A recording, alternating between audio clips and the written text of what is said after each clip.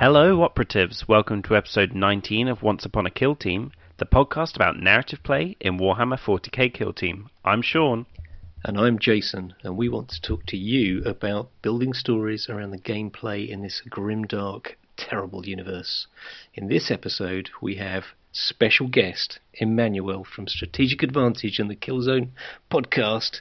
Yes, Mr. Greenskin himself, and someone who actually knows how to play the game. We'll ask him our guest questions. Let's see how he does. Welcome to the show. Hi, thanks for having me. I'm really excited to be here. You're coming all the way from your car across the sea between us. There's a lot of barriers to getting through the internets to you.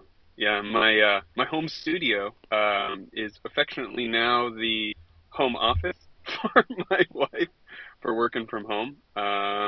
Now that she's back to work after her stint as full-time mommy after her baby came. So it's timing-wise when timey-wimey time zone stuff happens can sometimes get in the way of me having access to that studio. So next best thing is a car for acoustics, actually. So on location. Yeah, not bad. Our in-the-field reporter, that's why I'm thinking about it. Exactly, on the scene. This just in, still in the garage. Back to you, Sean. So we like to kick things off by just, as everyone seems to do now, we're just checking in with what everyone's been up to hobby-wise. Mm-hmm. And I know that you, certainly last year and at the start of this year, you've been doing a massive go on your hobby track for the tournament scene. Mm-hmm. For anyone who maybe hasn't or doesn't know what that is, do you wanna describe what you've been doing? Yeah, absolutely. Hobby's been a big thing for me this past year. I have a competitive nature to me, so I always like to have a little bit of something driving me to compete. That's a huge motivator for a lot of things. And one thing I also noticed in my hobby was I tend to need a lot of motivation to pull out of ruts. I get comfortable with a skill set, I get comfortable with a method, and I don't improve, I don't expand on it. And Dakota, who runs the Squad Games Entertainment, which is a big force in tournament scenes here in Southern California, and he's also running LVO, he's also running SoCal Open. He introduced hobby challenges or a hobby track into Kill Team. Hobby track's been present in wargaming for a while now, but not officially as part of the ITC for Kill Team. So he took it on himself to have his own rubric, his own scoring, and his own track that even some New York scores were coming in. So it's starting to expand even last season outside of just our local scene. And I use that as a huge motivator to learn new skills, to get more points, and to really stay motivated and on track to keep expanding. And I did that with my piratical commandos, a whole freebooters team that I built a diorama for. And I'm not literally, but I'm jumping the shark for this next season to try and keep that because I took first for Hobby Track last season. I was very, very, very proud of that. And I want to defend that title. Oh, thank you. Can I just come in? I love your freebooters. They're amazing, and I just want to add. Oh, I appreciate that. One of the teams that I'm really, really want them to bring out, and it should have been there for Galadark. Really, was a freebooters orc team. Wouldn't that have been a great Galadark? Mm-hmm. I suppose it's not too late, but that was a raiding party. That was the whole motivation. It's so funny because back when I was doing the Killzone of yesteryear, we had sponsor Pop Goes the Monkey, and they reached out saying, hey, October's coming. Let's work together to make a kill team for October. What works? And it was hot on the tails of the Galadark release, or the announcement. It hadn't even come out yet. And I said, I love Commandos. All I want to do is play Commandos for the rest of my kill team career. They are the most kill teamy team after all, but I digress. They don't work. Blood Axes don't work on the Galadark. It doesn't make too much sense. They're more just like kind of in the trenches, deep striking, kind of behind enemy lines kind of thing. What are they doing in space, right? I'd have to really, really push them narratively to make make sense of them being on a space Hulk. But freebooters, there's an easy story for freebooters, and I even wrote it for my Brew Guzzlers Buccaneers. But they make a lot of sense, and that was the whole motivation behind making that freebooters conversion kit to make them into a Commandos kill team, to make them fit on the Galadark. That was entirely it. And freebooters work everywhere too, no matter what scene they put them on. It's like, yeah, freebooters showed up to loot the place. That's true. They'll take anything that's not nailed down, and even then they'll take the nails too. So that's right. Yeah, no, that's definitely my it's one of my hobby wishes, my team wishes. We all have a team wish, I guess. What have you done any specific? Have you seen my have you seen my homebrew for flash kits to add to greenskins? No, we haven't. No. Oh, I'm going to share that with you afterwards. But Alex and I really enjoy doing homebrew. He added Castellan, which are like the Lost in Space robots from Mad Max, from Big Hammer. Yeah. He added in like a whole kill team. Not just like a fire team. And what I did is I added a Greenskins fire team to the Compendium Orcs. That includes freebooters, that includes, what did I say? Not free, flash kits. Includes flash kits. And they work really well. We went through a few balancing patches. I added some custom equipment for them, but they kept all the same ploys from the greenskins. And mixing them in with boys or two freebooters fire teams, they work really well, and they're really fun to play. Oh, fantastic. Now, my big hammer isn't so hot, so a flash kit's the ones with, like, the snaz guns and zap cannons. Yeah, the snaz guns. Yep, the big pirate ones. The only official pirate kit, really. So very, very nice. They're really cool. For the listeners at home, they can't see Jason's absolutely ginormous smile at the idea of this homebrew running around that he hasn't got access to. No, we've had a go at a few homebrew things, and normally it just gives me a bit more respect for, well, Games Workshop coming up with, however many teams they've done now, and most of them are within a range balanced to each other. It is hard, man. So I tip my hat to anyone who's managed to do it even reasonably well. But I love freebooters. Yeah, it's really hard to straddle that line with. It's really hard to straddle that line with power fantasy and balance, because you want the snaz guns to obliterate anything, because you're making this because you're motivated as a big fan of the range of the models of the lore, right? And you see examples of this when I think it was floating around on Reddit. It was an Assassinorum homebrew, and basically take any one of those models. That may have been ours. Yeah, it was strong, really, really strong. Fun to play with, definitely, but definitely a little hyper-tuned. Yeah, we've had a go at Assassins. It's a tough nut to crack between 4 models that don't just die and making them super, unbeatable. It's tough out there, kids, for the homebrew. Yeah, it really is, because you want them to live up to what's on the box, right? You want them to do the assassin thing, but then you also want to have fun with the game, and part of that is your opponent having fun interacting with your rules, right? So it's so hard to balance it by making yourself happy and your opponent happy to interact with what's making you happy. Can't disagree with that. Right. Have you done any specific hobbying lately? What's got your juices going? Yeah, actually. So I'm gonna take a stab at it, because I'm pretty sure it's Sean who is the Kit Basher and the Deathwatch fanatic. Is that correct? That's me. All right. Yeah. Whenever I listen to your don't put me in a box, but it is a very small and accurate box. No, it's almost like a Brangelina kind of situation where I view you guys almost as Jay-Sean, because your hobbies and your interests almost blend together when you listen to so many of these episodes back to back. I just want to make sure I got that right. I'm gonna offend you by my kit bashing, because it involves Xenos taking a hold of Deathwatch power armor. Now, I've done this before. This was actually one of my first kit batches, but I'm reviving it for a legionary team. I So is this your Grot Phobos version 2 again? So Grot Phobos are in the works, but I got discouraged by my experimentation with Streaking Grime, so I needed a palate cleanser to pull me away from that hobby disappointment Yeah. to be proud of a team and then come back to it.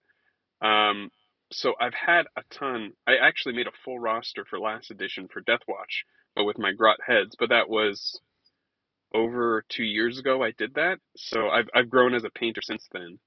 And I'm not a huge fan of the Deathwatch rules, so I'm a huge fan of using proxies for bespoke teams, as you've done, with your Warp Coven. So, Oh yeah. I thought, what's more heretical than Xenos taking away Xenos killing Marines' armors and using it for themselves? Um, that's a pretty heretical Astartes. So, Heretic Astartes Legionary, there you go. I can use my Inquisitork Eisenmork that I've made as the aspiring champion. Um, I've used some Dungeons and Dragons like spell effects bits to make electricity coming out of the eyes of a Grot head, Oh, who's fantastic. my weird Grot. So he's going to be the Balefire acolyte, etc., etc., etc. So those are nearly done. I have some sepia wash for the bases drying right now. And then I'll post up some pictures of those. But that's going to be my legionary team, and I'm using the frag cannon as a proxy for the missile launcher. And I'm using the Infernus Heavy Bolter as a Heavy Bolter, and everything else is pretty much WYSIWYG. Fantastic. Now, interestingly enough, what marks are you going to run? Oh, Nurgle. These. Oh, Nurgle. Easy. Yeah, That's the best one. They're all kind of grimy, rotting, kind of battle-worn, reclaimed armor, so it kind of fits that Nurgly kind of aesthetic too, where it's all rusty. That makes sense then. Mm-hmm. Now, I'd just like to say, fans of the podcast will not kind of understand what's going on here. What we've got here is someone who actually wants to win games, and that's not normally how we roll. So, hopefully he'll pick it up later. I have aspirations of winning. If you want to win, play Nurgle Legionaries. Full stop. I'm always inspired by what you do. Filter through on Instagram and whatever you put up. I know you did your operative by operative series on the blog as well, and that was fantastic fun to follow. So everyone should take in what you're putting out there, because it's just gold. Yeah, the Commandos operative by operative thing. I have one more post I need to do to round out the rest of the operatives. The little guys, the Squig and the Commando Grot, have been left in the pasture for a little too long, so I need to finish up that blog series. But it's super relevant to any team, honestly, because there's a lot of information I give out there that's helpful for anyone learning the game from any perspective. Or if you're having trouble against commandos, learn how they function so you can pick them up. Exactly. Reverse engineer it. Yeah, but that's on the strategicadvantage.blog. Yeah, go and give it a read. Jason, have you been doing anything? I have. Have you been tinkering away? I have. So I've been taking my time, my sweet, merry time on my new Cadian Vet Guard team, and I've done the first 10 models. So normally I do the bare minimum to make them look all right.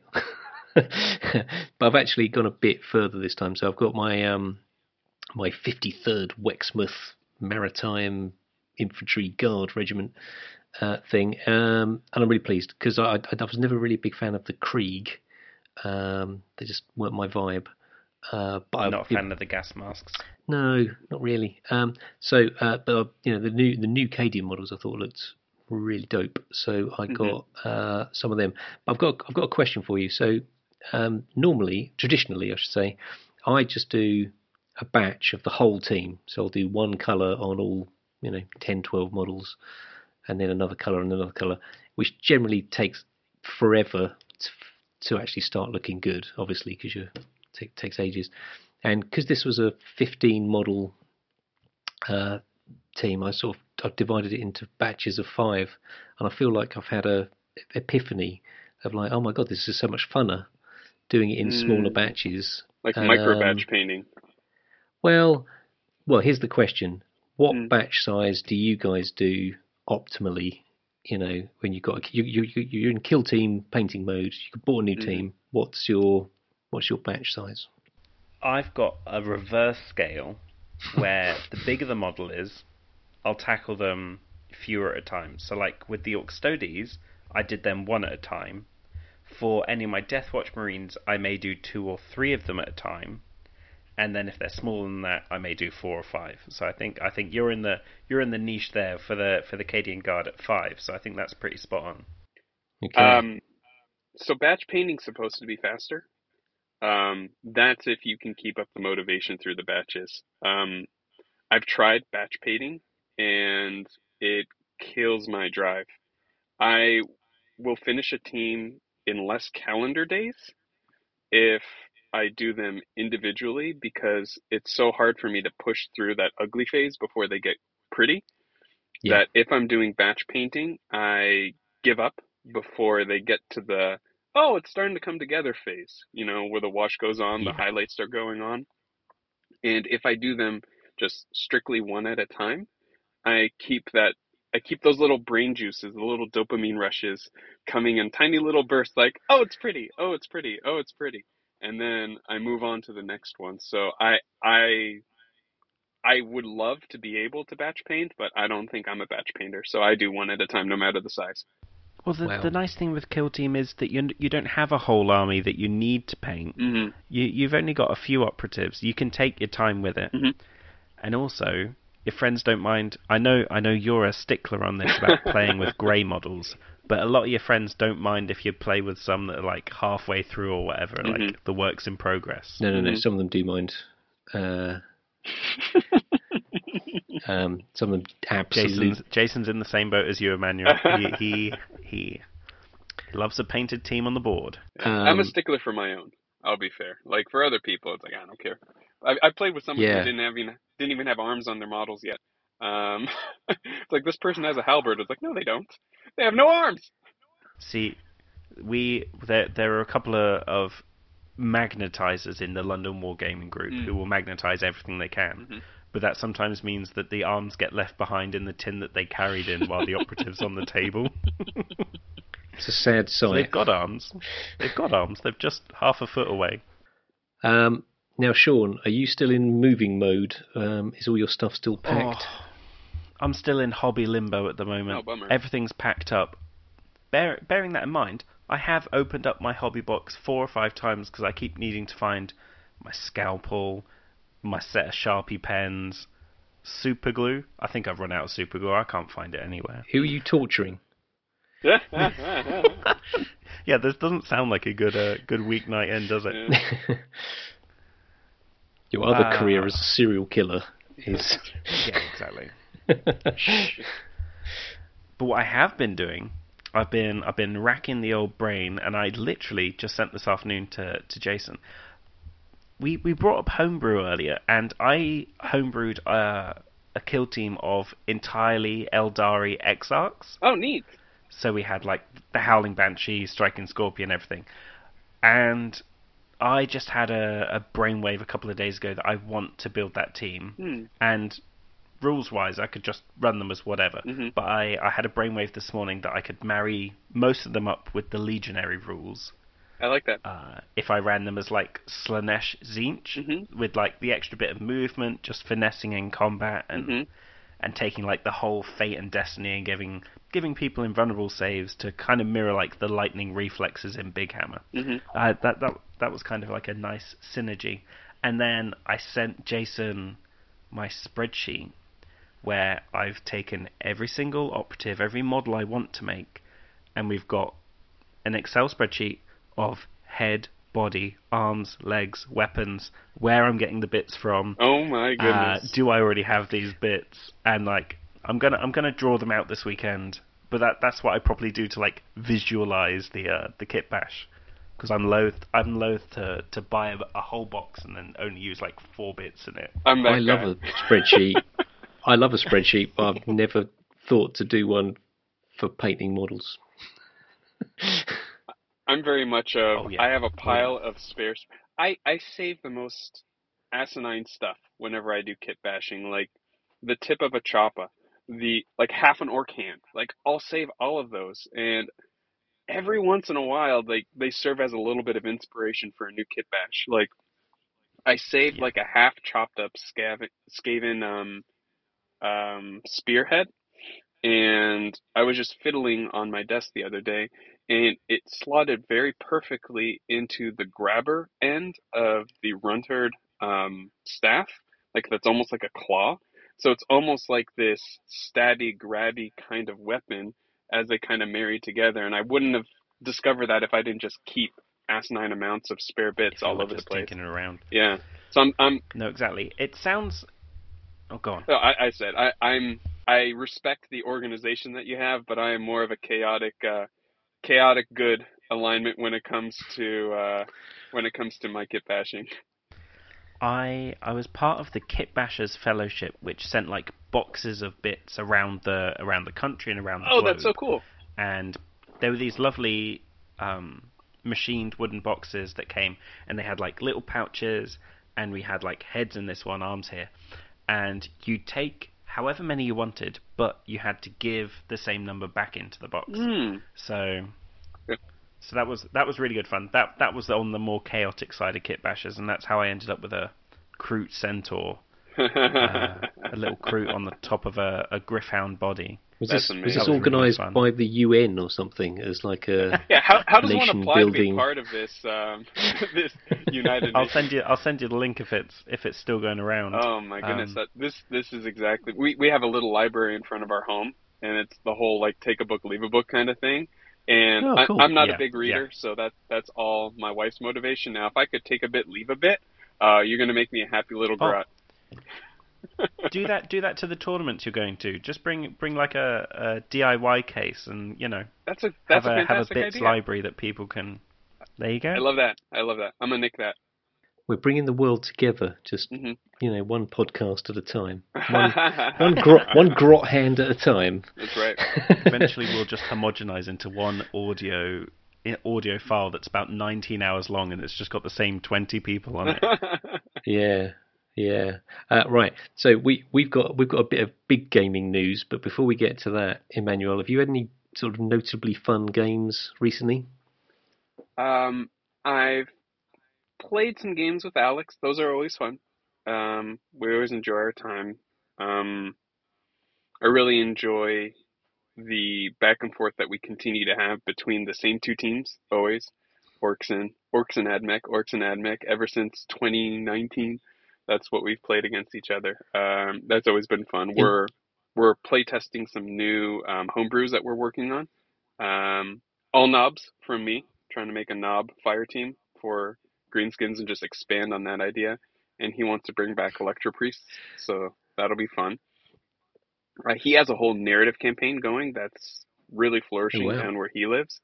But unfortunately, Fantastic. the store that he plays out of is quite a few hours away from where I live because it's on the opposite side of where he lives from me. So to go all the way there and back. So I haven't been able to get many of those narrative games, but we've been talking recently in the local scene by me of kind of sistering up to their narrative thing.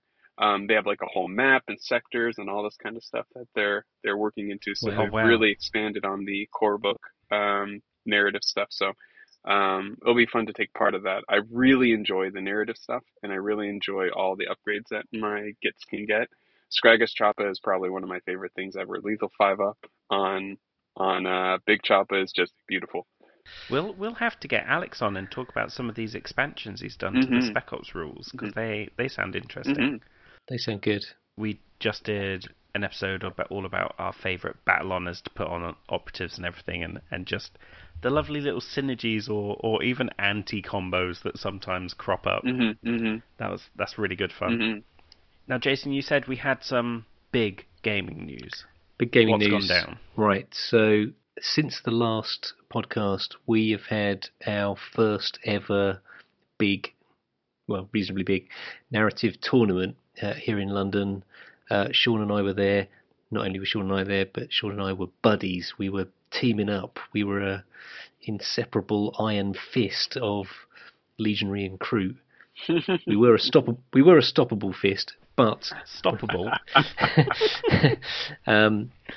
But this was a big deal. It was organised by our sort of narrative leader, Sal. Massive thanks to Sal. I mean, Emmanuel, you probably know about this, but putting on a tournament, it's a huge amount of work. Just doing the organisation thing. So, Sal, we salute you. Just making it happen. It's really, really big deal. And of course, this is up our alley, very much our thing. And so the format was there was 3 games for each person. There was 2 single player Into the Dark games, and then you joined up with someone in a 2v2 game on a double size board. And yeah, it was amazing. I had a first game against Paolo with his really amazingly painted Custodes team. Damn it, Custodes turn out to be bloody tough in Into the Dark. I put, I reckon, a minimum 10 shots into his leader before I killed him. Mm-hmm. That was pretty like, properly big shots as well, some of them. This was the same weekend that they stormed KTO as well. Mm-hmm. So, but he was only running the four bananas, wasn't he? Mm-hmm. Yeah, 4 scary people with big shields. But that was fun. Lore has it at KTO the reason why the player who won, Jimmy, the reason why he didn't take 4 is because he forgot one of them. He had only brought 3 with him, so his only option was 2 and the little ones. So I'm not sure whether 4 would have been something he would have chosen in most games anyway, because the Sisters of Silence are really good, especially on Into the Dark. Yeah. But that was the main reason why he didn't take 4 bananas ever, because he couldn't. That's really fun. Mm-hmm. Well, that sounds like something I do. Apart from if I did that, I'd just have to run 3 of them because I haven't got any sisters. So. That's right. Also, this is great timing for me because it's a big excuse why I didn't win. So there you go. Yeah, it turns out they're top of the meta at the moment. They're basically unstoppable. You heard it here, Emmanuel. That's basically what Emmanuel said. They're unstoppable. 70% win rate's not something to scoff at. Then I got a little bit crushed by Dave and his really nicely painted legionary team, his word bearer legionary team. And then the finale, Sean and I played on the same team for the first time ever. The improbable combination of Kroot and Khorne legionaries. It was good. It was really good fun. We all like meat. You, Emmanuel, you'd have been appalled with my setup positioning because I think I got blasted. I think about 5 or 6 of my operatives got blasted on turn 1. No! Oh, that's gotta hurt. Activation 2, turn 1. That was the. Yikes. Well, we didn't have a lot of cover in the deployment zone, and no. It's fine being a Kroot with super cover if you've got something to hide behind. Sure. But anyway, that was good fun. I want to do more 2v2 games. I thought that was good fun. How about you? How was your tournament experience? I had a great time. Game 1 was against the Hunter Clade with a new player to the narrative group and to the game of Kill Team completely. I think our first game was his 4th game ever.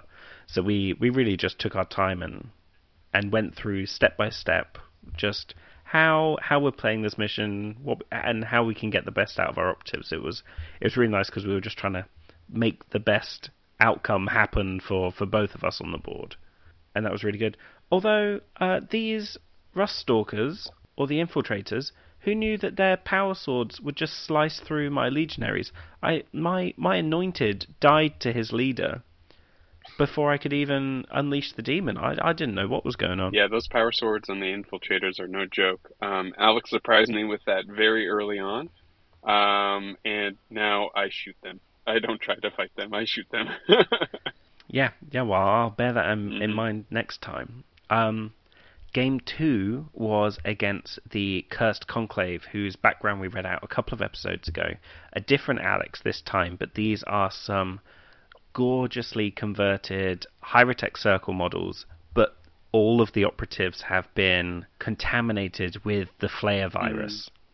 So they're all draped in skin, they've got like little zombie hands hanging out from crevices and everything. They look fantastic. And we played Maze Breakout, which was a really fun mission that I hadn't played yet.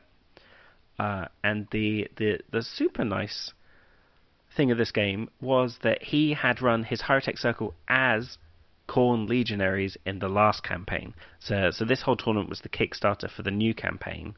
And playing against him, during my turn, he'd go like, do you want to do that?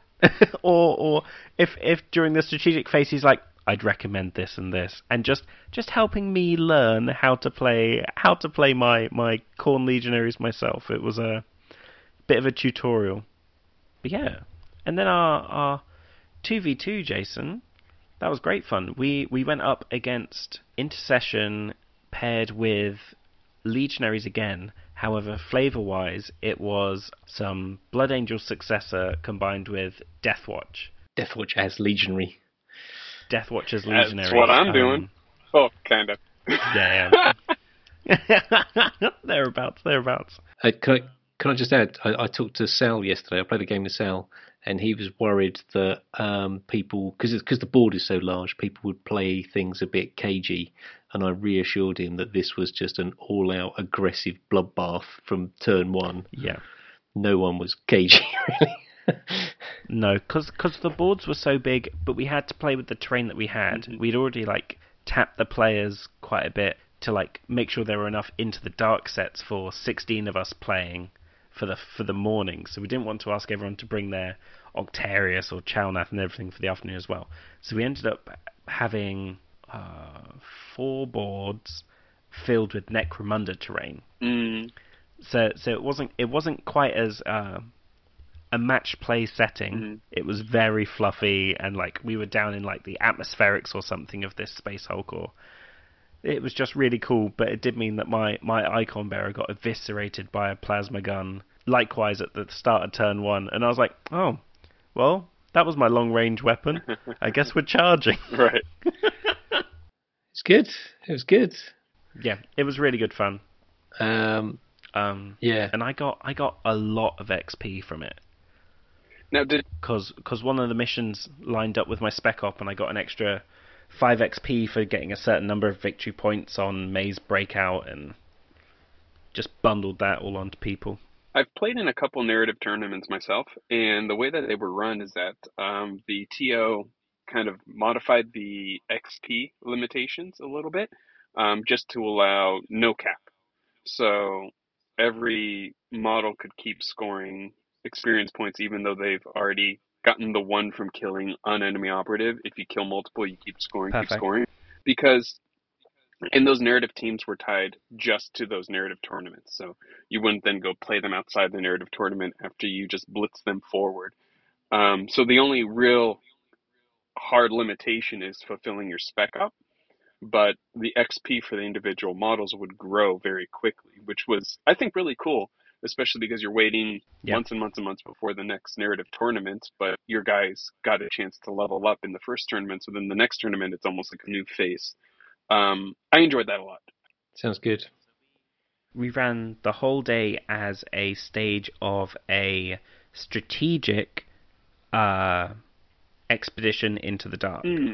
So we had the map, and we were drawing cards of whose match is generating what resources, and so at the end of the day, everyone got a commendation because it was the end of a stage, and then the winners in each resource that we were gathering also got an extra commendation. So we had that kind of accelerated XP again if you took that option, but assets or rare equipment or whatever. But yeah, that was really good fun. I remember with Jason, do you remember with Battle Brothers for KTO's narrative, we talked about accelerated experience? Yeah, I think that's what he did there. So I think if it's a one-off tournament, I think that's a really good thing.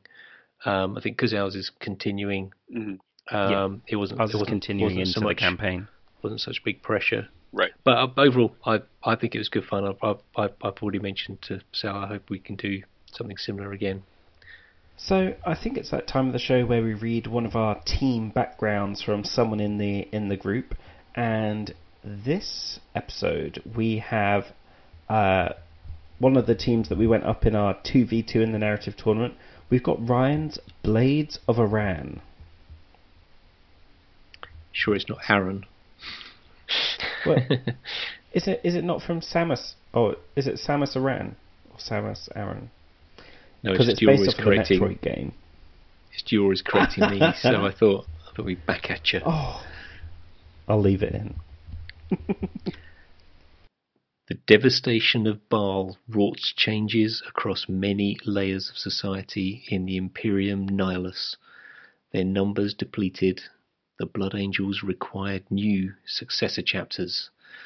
Their lands ravaged and desecrated, the people of Baal's moons, the Blood, yearned for revenge. In these times of great need, heroes rose up and a new hope gained momentum. Founded deep in the heart of Baal, the Rubrikai and their chapter master known as the Hunter seek vengeance for the damage done to their home and to protect the Imperium Nihilus in equal measure. Until his wings lead us to liberty, we are the blade that defends as it thirsts. Oh, it's good. Good bit of Blood Angel action. The extra bonus of this team is that they've all been painted up to look like our favourite Metroid Prime, Samus Aran, or Aran. You've got me questioning myself now. Good. But they're looking very handsome in red, orange, and green. So they were really good fun to play against in the tournament.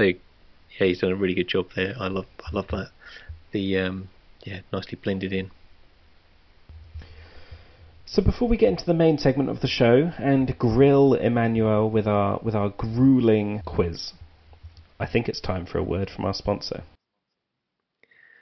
This episode is sponsored by Gallo Dark Cruises. Travel the galaxy on the Warp Line's flagship hulk, the Gallo Dark. A destination in itself. Enjoy adrenaline-fueled activities, exotic cuisine, and the chance to sample a range of beautiful cultures before trying to destroy them. The Galadark offers thrills and spills in both real and warp space. Book your place in one of our exclusive Xenos staterooms, or for those on a budget, we offer the Bijou Bilge Rooms. Sign up now for the adventure of a lifetime. Prices not inclusive of Escape Pod.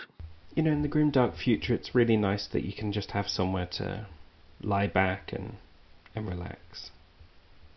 And get eaten by a demon from the warp. So, it's about time we got to the meat of this podcast. This is where we test our special guest, who's taken time out of his day to come on this podcast. We ask him questions of which there are correct answers. And if you don't get the correct answer, is he going to be the first one chucked off the show? Rules is rules, you know. You got to follow. It's not like I make them up. So, Emmanuel, we're really chuffed to have you here. I think this is the easiest question you'll ever get, right? So, first question, I think I know the answer. What is your favourite 40k faction? Oh, well, we ask everybody know. This. Yeah, I mean, it's the obvious answer, obvious. But fun fact, what drew me in was initially Deathwatch. That Kill Team box. What? Yeah, the Deathwatch Veterans box. I was just like, oh, that's really cool. They're all spec ops and all that kind of stuff. They all are the best from their chapters, what I was being told. Now, I know a little bit more about the lore now, but this is like completely naive to 40k. And I started my whole 40k journey in 2018, so I'm still pretty new to all this. But this was right when Kill Team dropped, and everyone in the LGS was like, oh, I'm going to be Deathwatch. It was like a very I Am Spartacus kind of situation. And I'm just like, nah, I don't want to be part of all these mirror matches. So I spent like a whole week going through just wiki entries and just learning the lore. And then I read the orc lore. I was like, it made the decision for me. This faction was made for me. I These are am your people. yeah. I love the audacity of it, just the comic relief of it. And I'm not a very serious, edgy kind of person, and in Lamb of Grimdark, they're the ones that are the least that. So it just everything got married, and then when I started building the team of boys, this is for last edition. I wanted a combi scorcher, and I asked the LGS owner. It's like, "Where's the combi scorcher?" And the thing's like, "Oh, you got to make your own." So literally, with my first ever model for Warhammer, I had to kit bash, and then that just opened up a whole can of worms. Like, I don't have to follow the instructions. This is amazing. It's a slippery slope from Oh my there. goodness, I fell head first down that slope. I'd just like to reassure our listeners you can completely just follow the instructions. That's fine too. To each their own. Everyone gets their Jimmy Jam in a different way. But for me, just having a unique model that no one else had, I was just like, oh, I like that, because that's why I stopped. That's Oh, why I yeah. stopped down the Death Watch path initially. I was just like, I don't want to have the same as everyone else. I want to be different, and then I could be differenter. Yeah. Yes. Well, I just say there's a lucky escape that you nearly blew it by saying Death Watch, because they're obviously rubbish. But I think you rescued it with orcs, so that's correct. You can move on to question 2. Oh, phew. Oh my goodness, that was stressful. Oh, God. So there may be a bit of a theme, but do you have a favourite Black Library book? I know you're still like a lot of us. 2018 really opened us up to 40k in general. Mm-hmm. Have you got a favourite Black Library book? It's a toss up. And one of them might surprise you. The first Eisenhorn book is really good.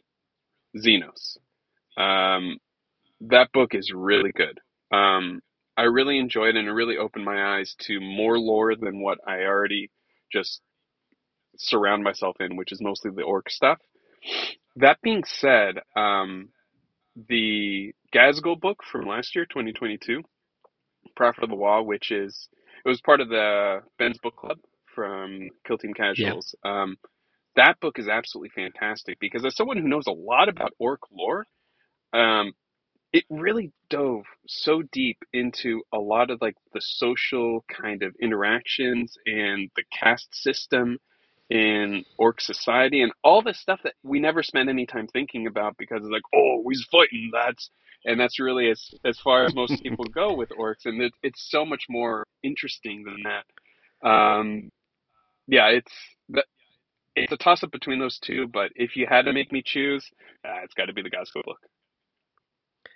I mean, this must be a bit of a treat for you, because as a person who comes from London, you must think that I am an orc the way I talk. So, because that's how all Londoners talk. No, that's a good way.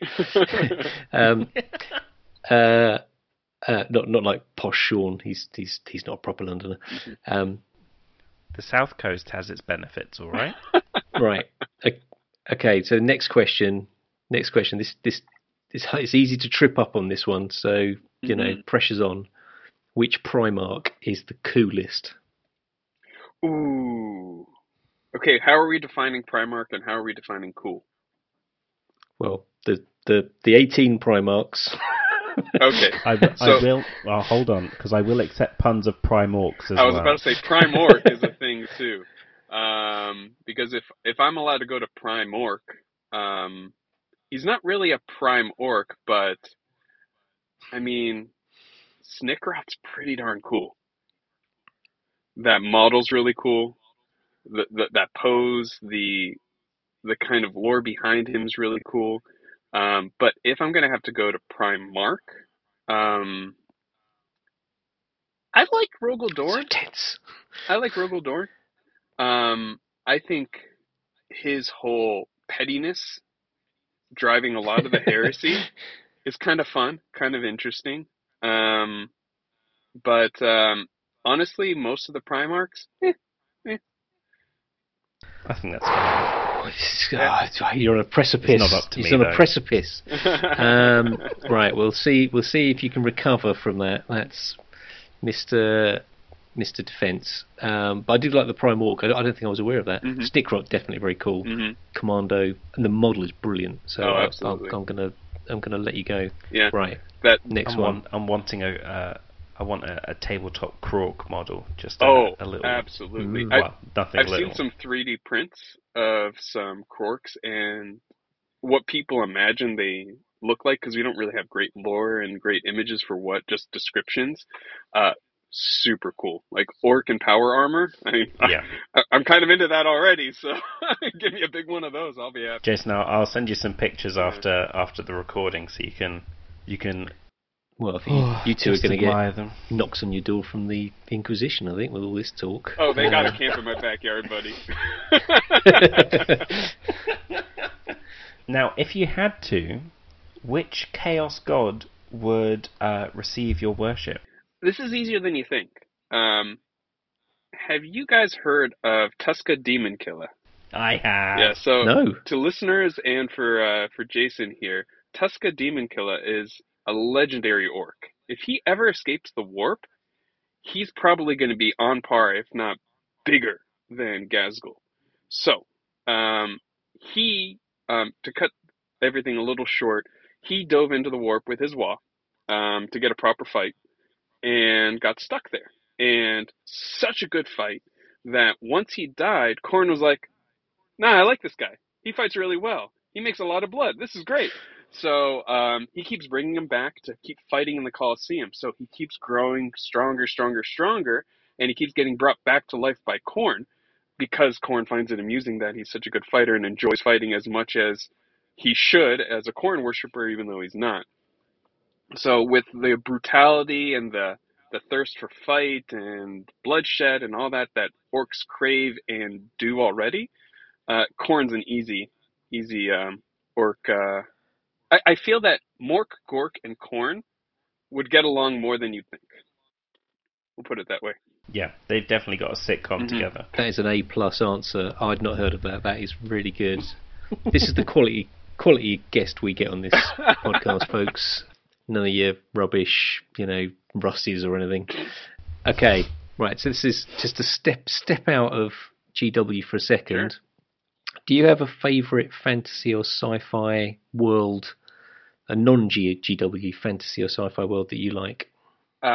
Obviously, Star Wars. As a nerd, most of us are into Star Wars. Well, as tabletop gamers, nerds, all that kind of stuff, all those labels we like to give ourselves, you either super into Star Wars or you absolutely hate it. So there's no middle ground with that in nerddom. Yeah. But I'm definitely a huge fan. I'm a little behind on the shows. I got 2 episodes left of Andor, and Mando season 3 is out now, so I got to catch up on all that. But I'm really excited for that. I'm so into Star Wars that I'm also into Legion. I played a lot of that. There's a whole meme with me on the Discord that anytime I bring up Legion, they have to restart a clock because I bring it up way too often. Reset the clock. But I love a lot of it, and I can't believe other games exist. It's a shock. I actually use. He's lying. We can see games behind you, Jason, on the shelves. Damn it. I've actually taken a lot of Legion models, and and some 3D prints, and on my painting queue, once I'm done with these, with the Phobos, my next plan is to tackle my Wormblade. But my Wormblade are all Mandalorian themed. So I have the Daimo himself. Oh, wow. I have Mando, Fennec Shand. I have a bunch of the Free Folk. I have, a whole bunch of folks in there to stand in for the operatives and the agents. So I'm excited to get that one done. Which agent is Grogu going to be standing in for? Have you seen the Grogu and the little floating trolley? I've seen the 3D. So I have one of those. I use him as an ammo runt. But I have a Grogu 3D print holding the soup bowl, and my Mandalorian's holding a Darksaber. My Mando's holding a Darksaber, and he's a stand-in for my Sanctus Talon. and he needs a familiar, so his familiar There we is go. Grogu on the base, and Fennec Shand is the yeah, sniper, perfect. and her familiar is the little monkey guy. I forget what his name is. The little monkey jester guy in Jabba's hut, in Jabba's palace. Yes. Oh, I do remember. Yeah. He looks like a very sad version of the guys from the Labyrinth. Yes, It's exactly. It's a Muppet. Yeah, the Muppet. It is a Muppet. So he's her familiar, just because it's kind of funny. Oh, fantastic. Another good answer. A bit basic, obviously. Everyone's, it's not standard. Everyone It's likes a safe Star Wars, answer. but, It's a safe answer. Yeah, you're still on the show. Oh, That's the important thing. After that Primarch stumble, I was wondering. You've recovered. All this talk of space and going off into the void and the warp and everything, if you could become a space tourist, would you do it? Now, if you'd asked me that 5 years ago, 100%. But now married, and now with a young 6-month-old, yeah, absolutely. I got way too much going on Terra as it is. I can't tell you how disappointed I am. That's how cool would Dad be if he went to space? Yeah. Oh, Dad would be super cool. Dad would miss his little boy way too much that he would not have fun in space. Oh. You can come back. It's a tourist. It's a two-way trip. Yeah. Theoretically, You can take him with. I don't know. I'm gonna bring back Yeah, a that's true. space cold or something like that, and just wipe out the planet. Who knows? Besides law, wouldn't it? Okay. Right, you've made it through the general questions. Very good. Those were excellent. We're going to go on to Kill Team questions now. So, what is it about the game of Kill Team that you like specifically? What's the draw for you? I've always been into the idea of tabletop wargaming, but too much involved in Big Hammer. The armies are too big. The time is too much of a commitment. The space is too much that you need. So it was always too much for what I wanted out of it. And the joke is like, oh, I got into Kill Team because it's smaller and cheaper. No, that's not the case at all. I calculated, and I have over 2,000 points of orcs technically out of all the orc conversions that I've done for all the different kill teams I have. So I didn't spare myself any of that size, but the game itself plays so differently from any other strategy game, even Legion, which I really do enjoy. The small scale and the individual models allow for such more tactical and moment-to-moment decisions that are not kind of pre-planned in the list building phase, which I enjoy from a gameplay perspective. And the small team sizes allows you to really flex into an aesthetic or a path in the lore or something fluff-wise that you really want to that would be kind of unreasonable to do on a whole army scale. So that's from the gameplay perspective, and then from this like the lore, fluff, narrative side of it, I think it meshes both of those worlds really, really well. I think you're exactly right. Yeah, I'm just silently sat here nodding away. We look like a pair of dashboard figurines. yeah, exactly. I know you are. I'm titling it the King of Proxying. Which is your favourite team to play at the moment? Which faction's rule set? Now we know they're all orcs. Has your attention? We know they're all orcs. What are you using the rules of? So, Commandos is my favorite team, but my favorite proxy to play is Legionaries.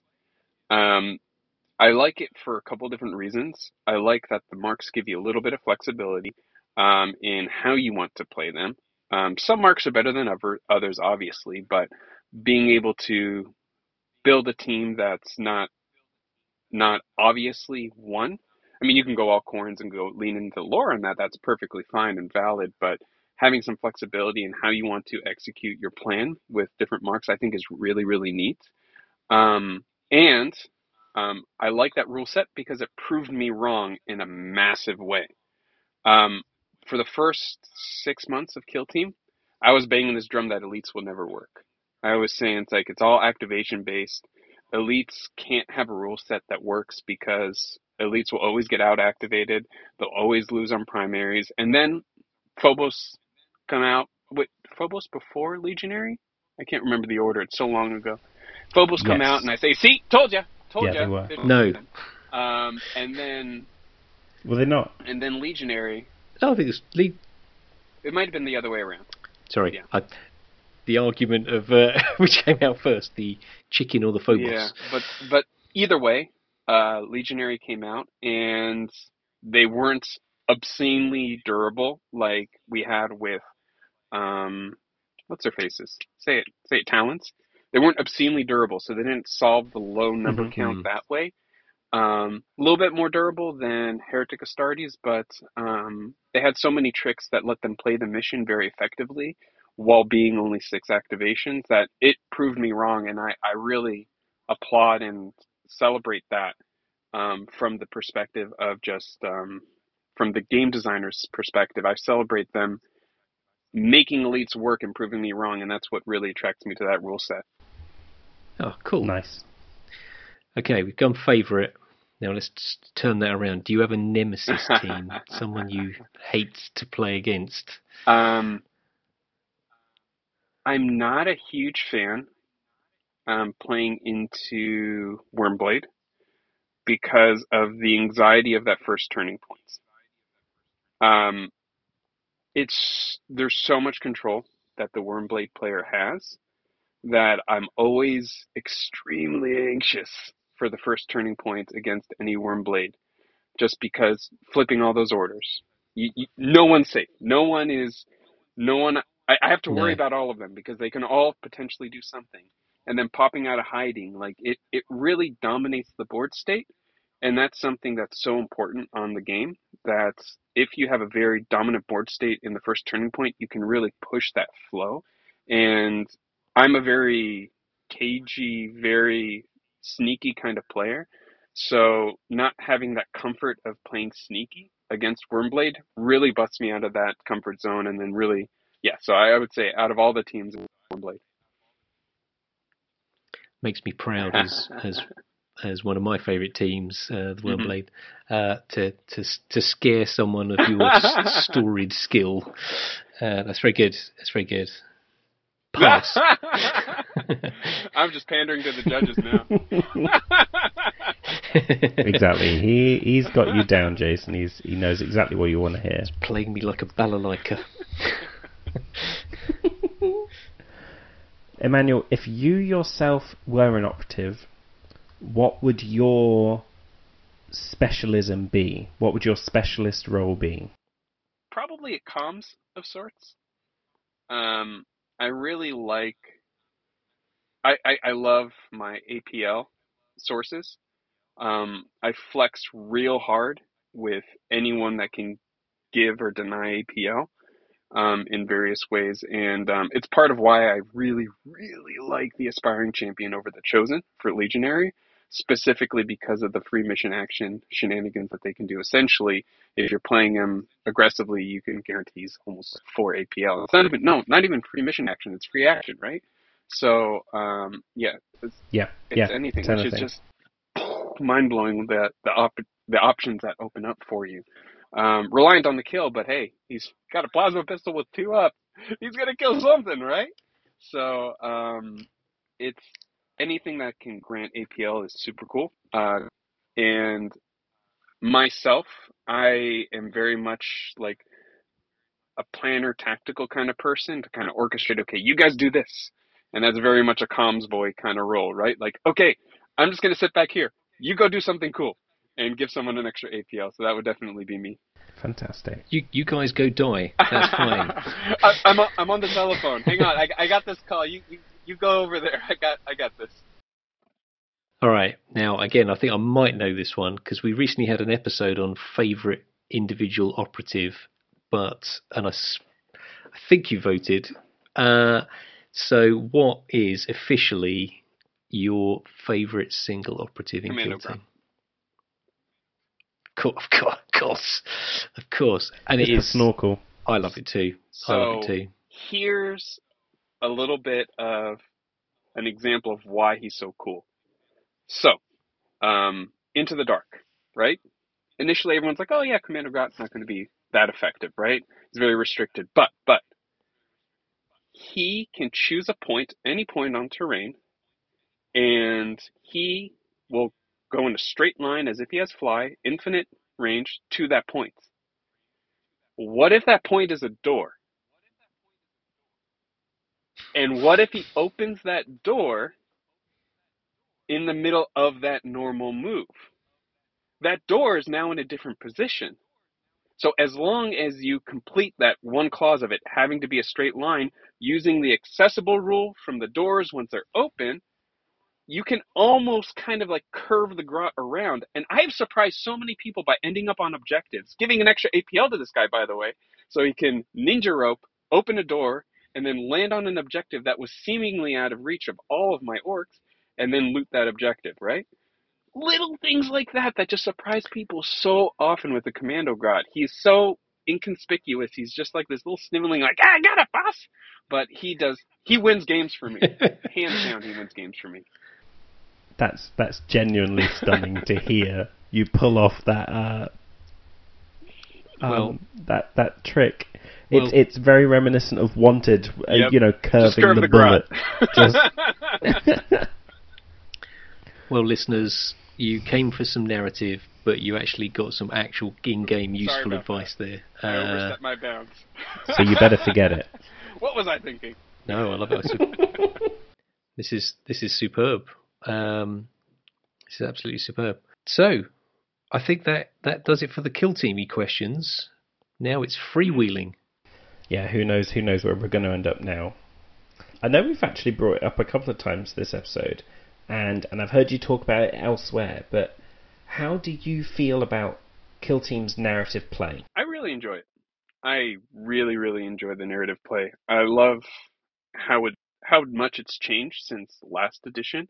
Last edition was clunky. Mm-hmm. It's like, here's a steering wheel, drive a car, right? It's like, well, where's the rest of the car, right?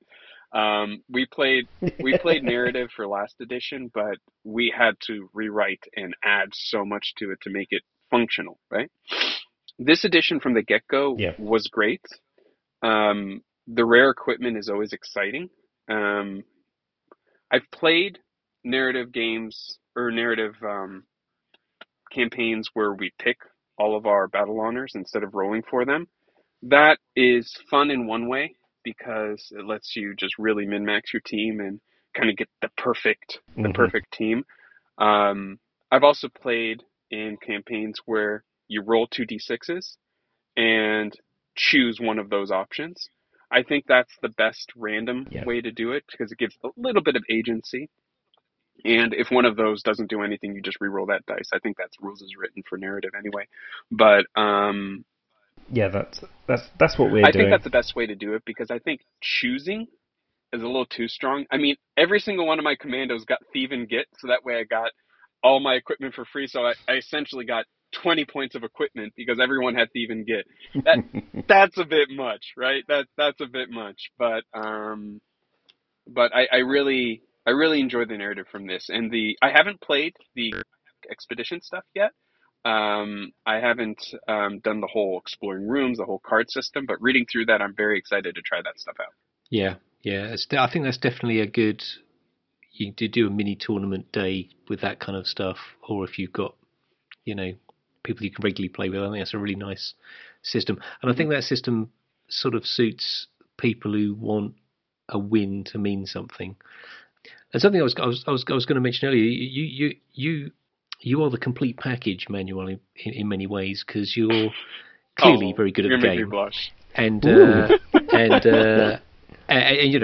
had the Killzone podcast, which I listened to, which is obviously about competitive play and about how to make the most. But I get the complete sense that you're in love with the lore.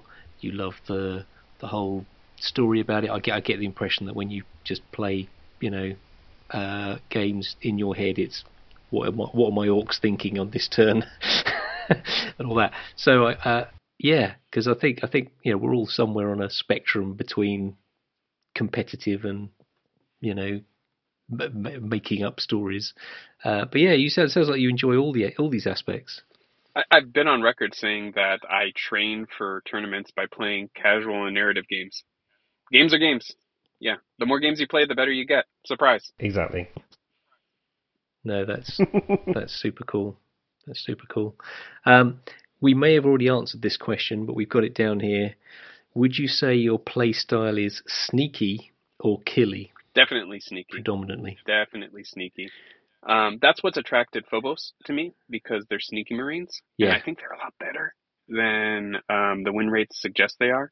Hence why I want to give them a proper shake. I do want to play some with Legionary before I dive into Phobos to get used to durability and killiness of Marines, to kind of break me out of that, so that way I know how to play sneakily, just to know where that limit is and kind of find that barrier between those two teams, because I think they do play very differently.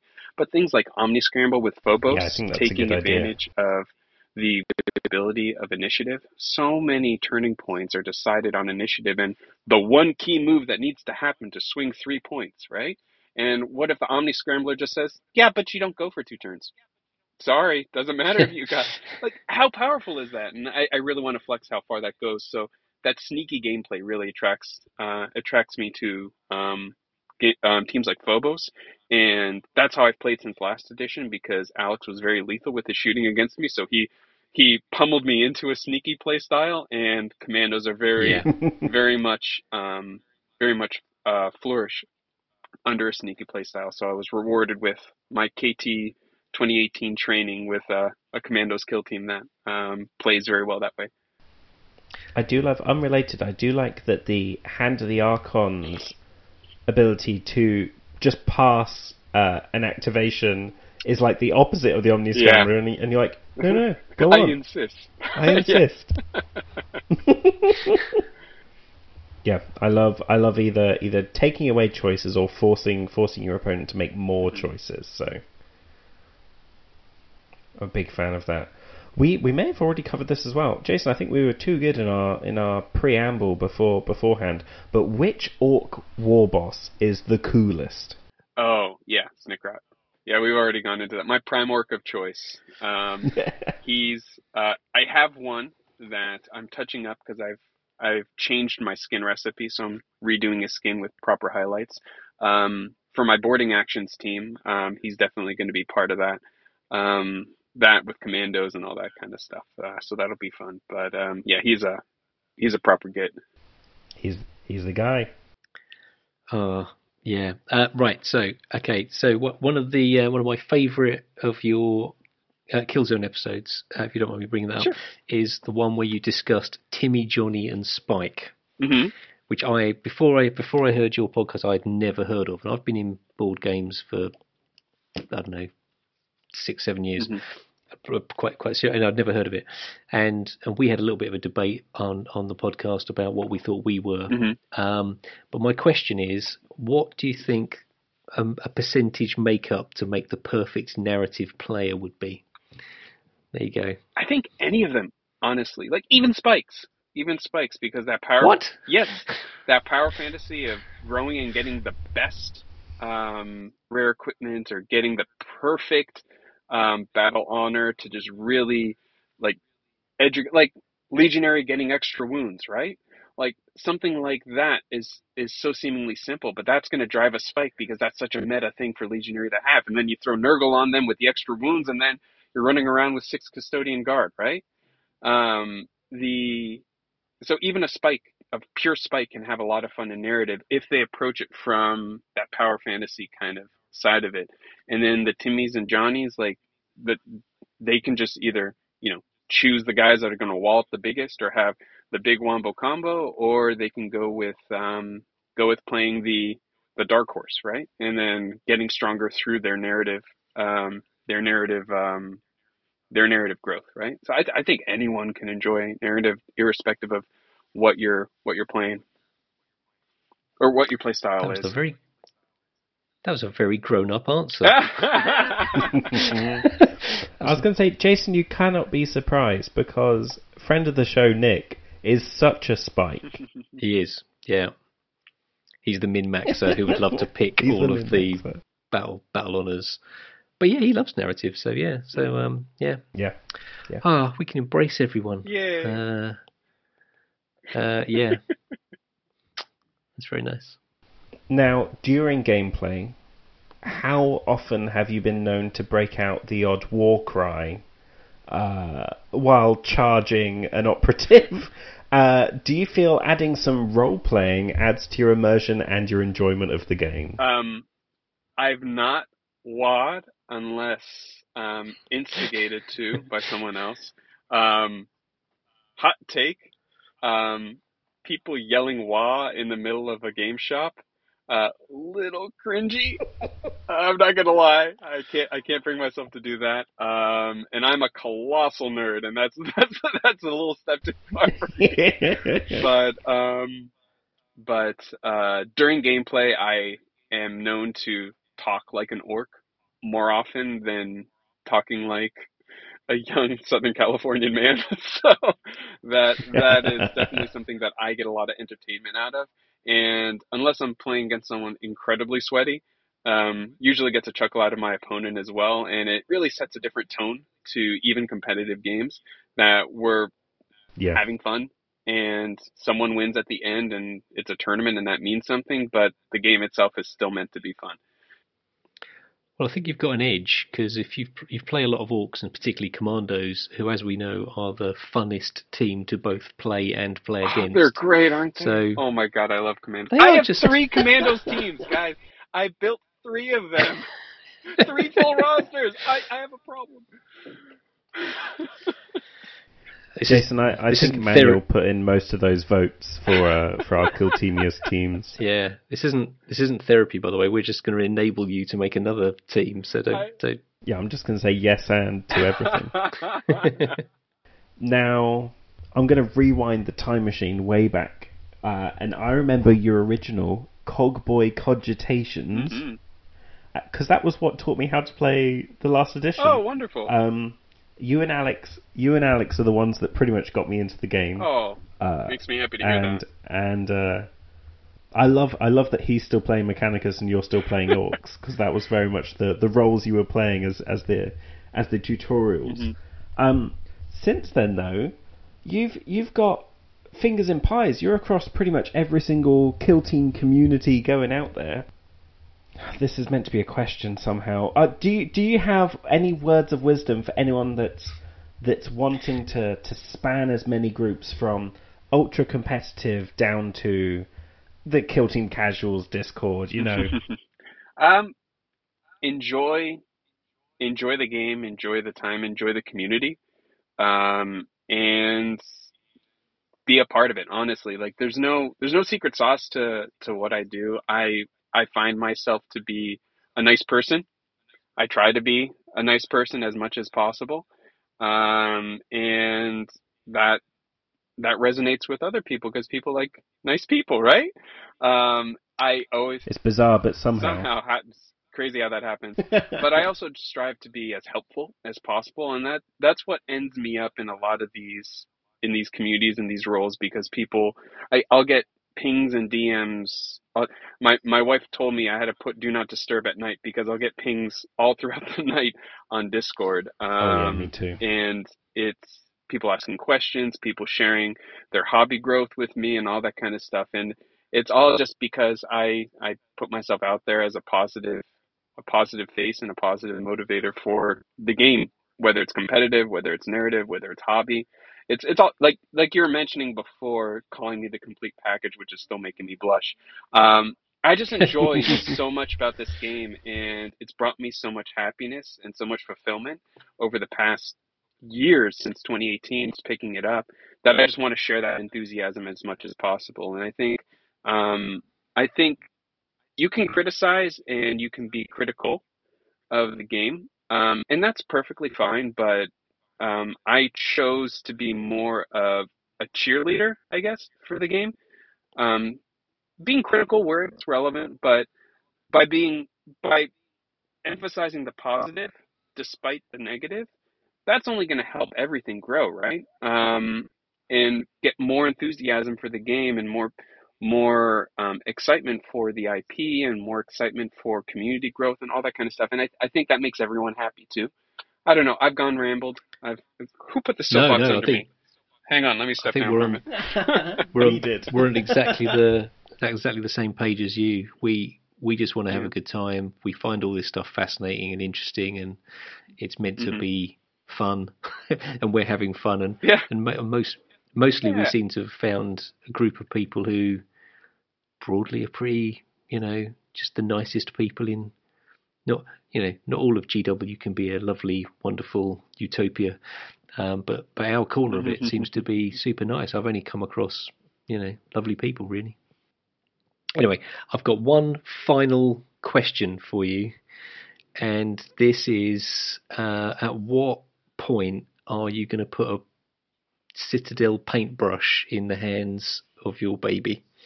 How are you going to onboard them into the hobby? Have you already got them chewing plastic sprues for teething? What's the onboarding process?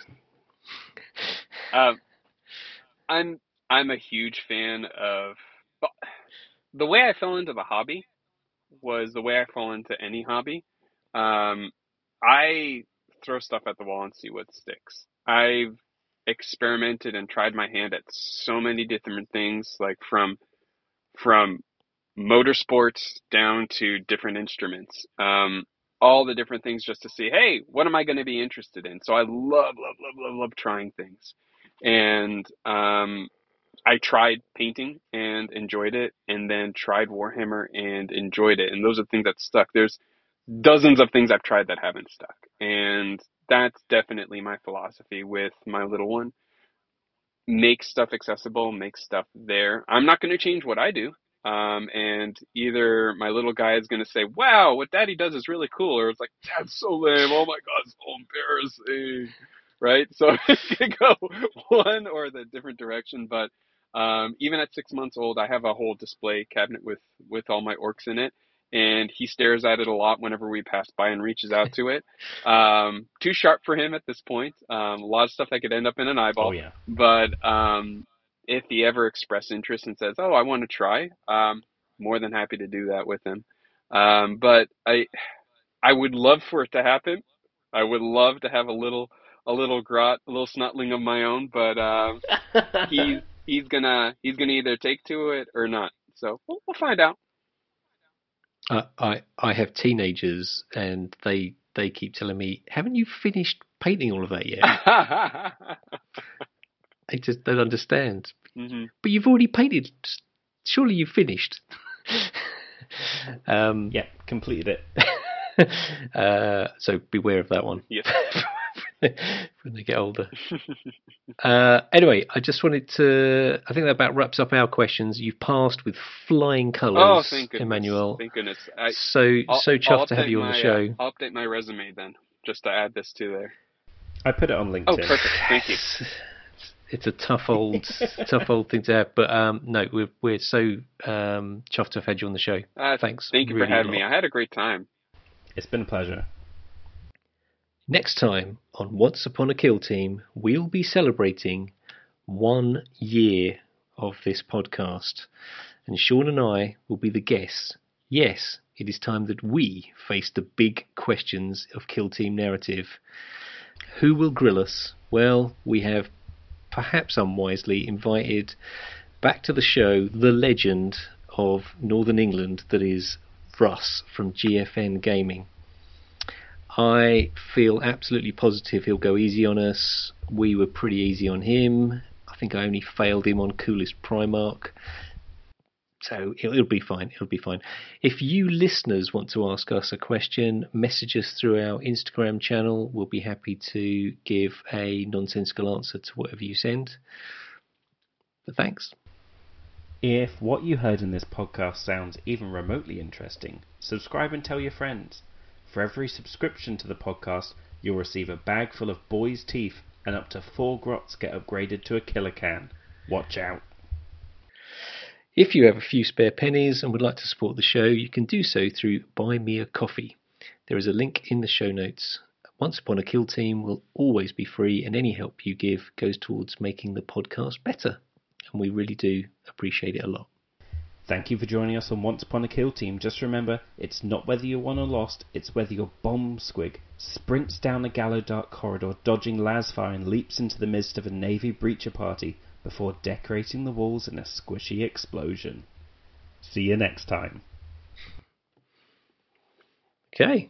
Fun fact, a squig exploding bypasses void armor because it's not blast. Ooh.